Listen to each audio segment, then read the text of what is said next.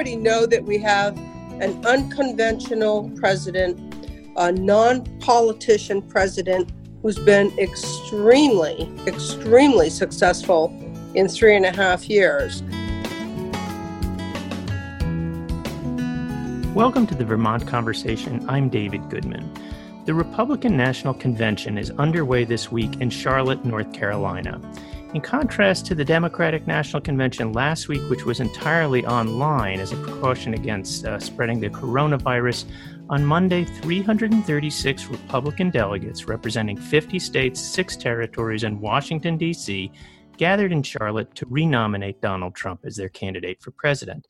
Among them were 6 Republican delegates from Vermont. Today on the Vermont Conversation, we're joined by several of those delegates. Deb Billado is the Vermont Party chairwoman of the Vermont Republican Party. Jay Shepard is vice chair of the Republican National Committee and a national committeeman from Vermont. He's attending his 5th Republican National Convention. And Janssen Willhoit is a former state representative who ran for Attorney General in Vermont in 2018. He is a public defender. Welcome, all of you, to the Vermont Conversation. Thank you, Dave. Good morning, Dave. Thank you. Thank you, Dave. Deb, let's start with you. What are the highlights of the Republican National Convention for you so far? I think it was exciting to be with everyone Monday. It was a lovely ballroom set up. Everyone was socially distanced, and the speakers were great. Obviously, people know that the president appeared as well as the vice president. And I think there was a lot of spirit and enthusiasm at the convention. And even though it was a non-conventional convention, I think it went very well, and people walked away with spirit and enthusiasm, as I said. One of the more dramatic moments on the first night was the speech by former Fox News host Kimberly Guilfoyle. She's the girlfriend of Donald Trump Jr. And she said that Democrats, quote, want to destroy the country and everything we have fought for and hold dear. They want to steal your liberty, your freedom. They want to control what you see and think and believe so they can control how you live. They want to enslave you to the weak, dependent, liberal victim ideology to the point that you will not recognize this country or yourself. Deb, do you agree with Kimberly Guilfoyle's view? What is your response to that? Well, I didn't see that interview. I didn't. That was Monday night, Dave, did you say? Yes. So I missed that opportunity. I think there is some truth to some of the things she might have said, if what you're saying is exactly what she said. And I think there's a lot of people that probably feel that way as we watch the Democrats and what their platforms are or appear to be. I do believe that there's a lot of people that feel the way that Kimberly expressed. They may not be expressing it in those same terms, but I suspect there's a fair amount of sentiment in favor of what she said. A number of people are commenting on the level of the kind of apocalyptic imagery that in that speech and others. Jay, you've been to a lot of conventions. Give me your thoughts on this. Well, I don't want to spend a lot of time talking about Kimberly Guilfoyle. She was married to the governor of California, a very liberal Democrat. She's been all over the place in a lot of things. And, it was a little bit out of context. I mean, I'd rather talk about Tim Scott, who's a great American, who talked about the American dream that's been developed in South Carolina. And really, he represents the base of the party. And he shouted out in a quiet tone the important things that are important to American citizens. Kimberly was a little bit over the top. It was a little bit of out of context with the rest of, and I think she was just trying to take an audience and be a little bit special and a little bit over the top. And I don't believe that she really expressed my feelings and my sentiments in a way that a Herschel Walker or Tim Scott or many of the other speakers on the first night did.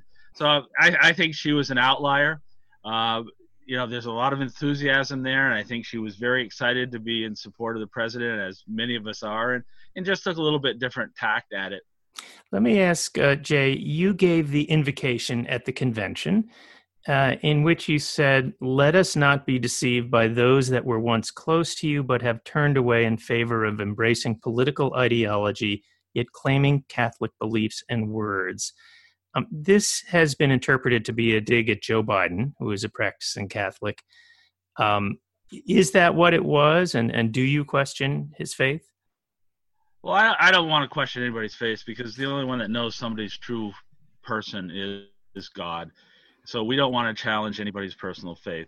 But there are many people, including the Speaker of the House, who want to use Catholicism as a menu item, that they want to pick and choose and really be the discerner of what Catholic values are. And I think we have to be very, very careful when we talk about religion and we talk about values. But there are many people who once embraced the pro-life platform of the Catholic, not the platform of the Catholic Church, but the beliefs of the Catholic Church, and they have turned away.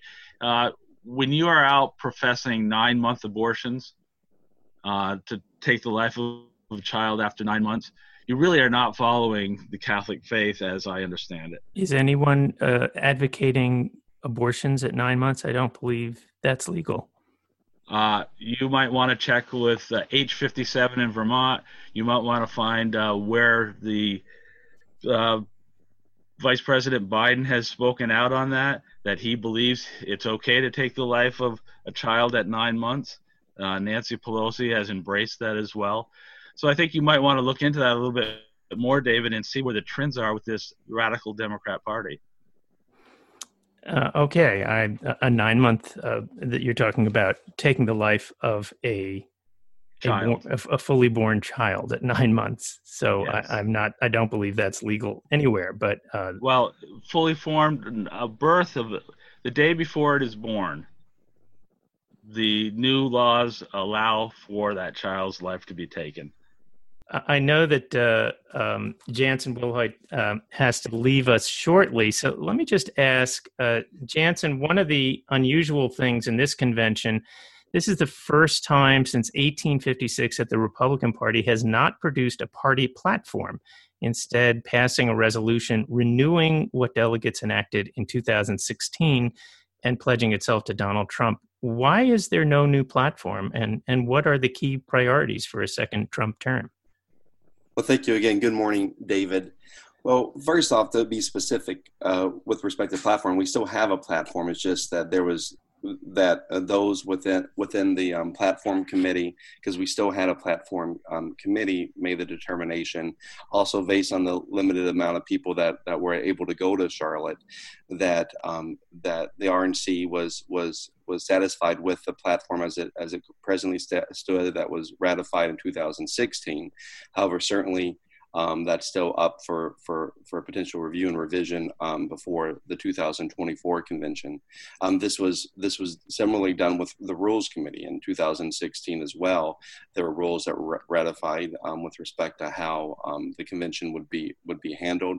Those were there were revisions made to that by the RNC in 2018, but those became the standing rules still for our convention in 2020. And again, I think a lot of that just has to do with the mechanics and realities of COVID and any kind of live 2020 convention. It really wasn't practical to be able to bring everybody in to do that. However, the principles of the party have not changed. The platform that was established in 2016 was done in unison with the Trump campaign and working with them. And so the vision and perspectives of what were the principles for the party and for the president remain the same as they did in 2016. But this is a first in 170 years to not have a new platform. A platform essentially lays out the priorities for the next term of the candidate. And is that unchanged from 2016? Because a lot has changed since 2016 in the country. Yes, Well, things have changed. However, the principles still remain the same. The president still is a supporter of law and order. He's still trying to protect our borders, and also and providing protections for all of us, including the least among us, including the unborn, including, which again, the one of the things that, again, one of the many reasons why I support the president is his work on criminal justice reform. And I had the honor and pleasure to actually meet with the president prior to signing of the First Step Act and advocate on its behalf. And so, and I feel that much, again, of what the president advocated for in 2016 weren't just words, but were actions, and he'll continue to move forward with those principles. And so people can feel assured that voted for the president in 2016, his principles have been changed, and either have the ideals and the principles of the Republican Party. Okay, let's welcome in Anya Tynio. Anya, welcome into this Vermont conversation. Anya, let me just introduce you. You are a Vermont delegate to this year's Republican National Convention. You also ran in the last 2 elections in Vermont as a candidate for Congress in Vermont. Thanks for joining us here. There are now almost 180,000 Americans dead of the coronavirus, the highest death toll in the world. The U.S. has 5% of the global population, but 25% of the deaths. But there's hardly been a mention of the coronavirus at the convention. How do you feel Donald Trump has handled the pandemic? I feel that Donald Trump has done his best to handle the pandemic, starting from a position where there was no knowledge about it. It came up very quickly, and people feel that this has taken a very long time in responding. But you have to understand the process of going from zero knowledge to where we are today was remarkably quickly. Jay, I wonder if I could get your thoughts on the president's response to the pandemic. Yeah, I think we want to try to put things in perspective, that this is something that was unprecedented. And the virus that came from China really jumped into our country very strongly. And I think if we look back at the response that the president has done, he was criticized greatly for ending flights from China. He was criticized greatly for ending flights from Europe. And when you look back at what the projections were, there were many people saying there's going to be 2 million Americans that die from this pandemic. And if we, the 170-something thousand that have died are very tragic, and it's something that we wish never happened. But if you take a look at the dire projections that they predicted for this country, and for the United Kingdom, 500,000 there and 2 million here. Okay, these are projections. We're talking about worst in the world by far. Other countries like South Korea, notably, had discovered its first coronavirus case on the same day as the U.S. and has had far fewer deaths and is now open, and business is resumed, schools have resumed, although they are also dealing with an outbreak. So in comparison to other countries, the U.S. response is among the worst in the world, and certainly no one comes close in terms of the death toll. Well, there's a difference. There's a difference there between the U.S. response being responsible for that and the actualities of it. If we take a look at some of the hot spots and where most of the deaths were, they were in Democrat-controlled areas like New York City, where the president gave them all the opportunity in the world. They set up Javits Center, they set up the hospital ship that came, and they decided not to use them. So if we look at the president's response versus some of these governors that responded irresponsibly early on and where the bulk of the deaths were, I think we want to attribute some of that to these people that did not handle well. We're sending people to nursing homes where the deaths were taking place, and just the fact that they I'm sorry, you're attributing this to party affiliation. The highest outbreaks right now are in Florida, Texas, and in the Deep South, where there are Republican governors. What does this have to do with the party affiliation of the governor? We're talking about deaths of Americans. What we're talking about is deaths of Americans, and you're portraying it as though those deaths can be attributed to the president in his response and the party officials within the Republican Party. If we want to take a better look at it, we're still talking about number of deaths here and not number of cases. And if you look at where the number of deaths are, those are located in areas where the response by the local officials was inappropriate. And the response in Florida and Texas, where they were some of the last to close down and some of the first to open up, and now are seeing tremendous spikes in deaths. There are not tremendous spikes in deaths. And if you look at percentages of population of deaths, they are California and New York, New Jersey, far outweigh any southern state. Number of cases is one thing, but number of deaths by far and away are in New York and not in the southern states that are run by Republicans. Okay, I think that all these states have had a very high number of deaths, and that's really where this question began. Why the U.S., this is one country, has had the highest number of deaths in the world, and what that says about the leadership of the pandemic response. This has not been matched in any other country. We are where we are, and I'm just wondering why you think that is. But let's move on. Deb, I want to bring you back into the conversation. There has been a number of norms that have been broken at this convention. The norm of not using the White House for political speeches or political conventions such as this. And of course, both Melania Trump and Donald Trump are using the White House.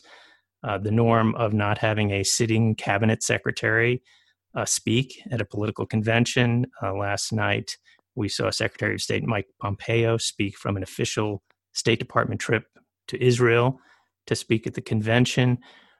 Do you feel that these norms should be broken like this going forward at future conventions? Well, I think the precedent has already been set. There was a former president that did give a speech from the White House. Who was that? Jay, do you remember hearing who that was last night? That was Franklin Roosevelt. Thank you. Yep.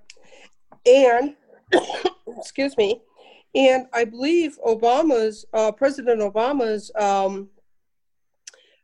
person said he was President Obama's wingman.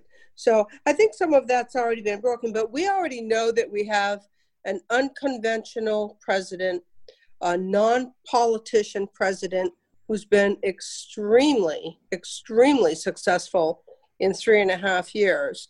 Unfortunately, the COVID-19 put the brakes on the progress that was being made by this president, and I expect that it won't be long into his second term where we're back on track and creating the jobs and moving the economy forward again.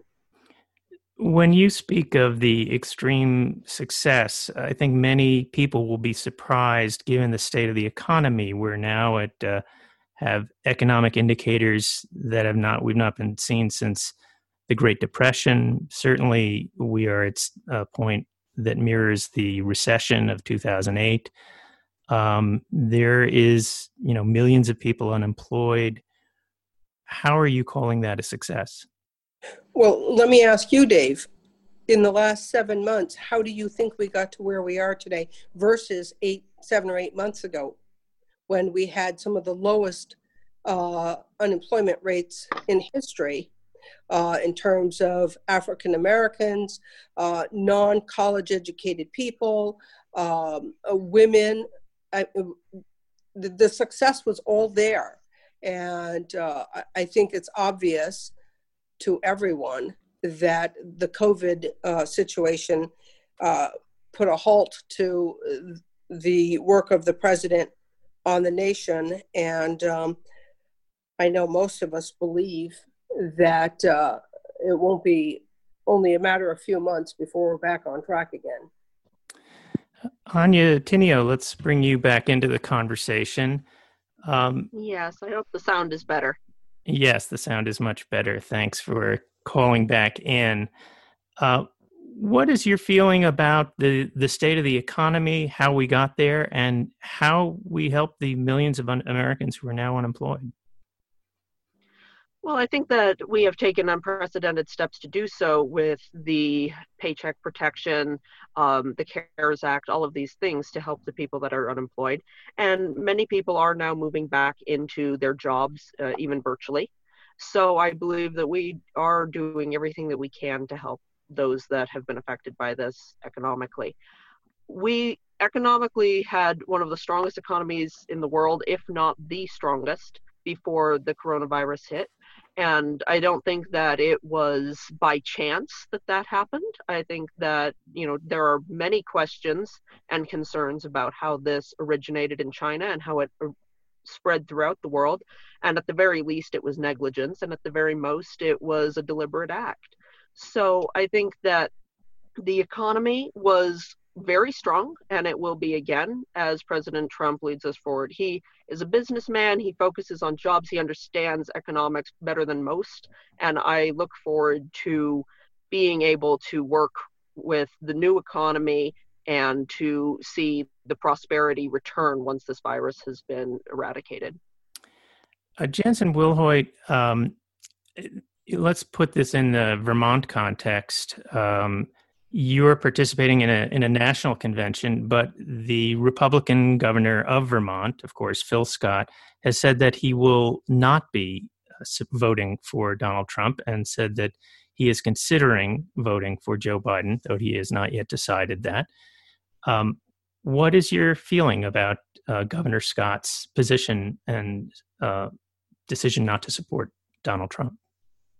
Well, I don't support that decision. That doesn't mean, obviously, I don't support our governor.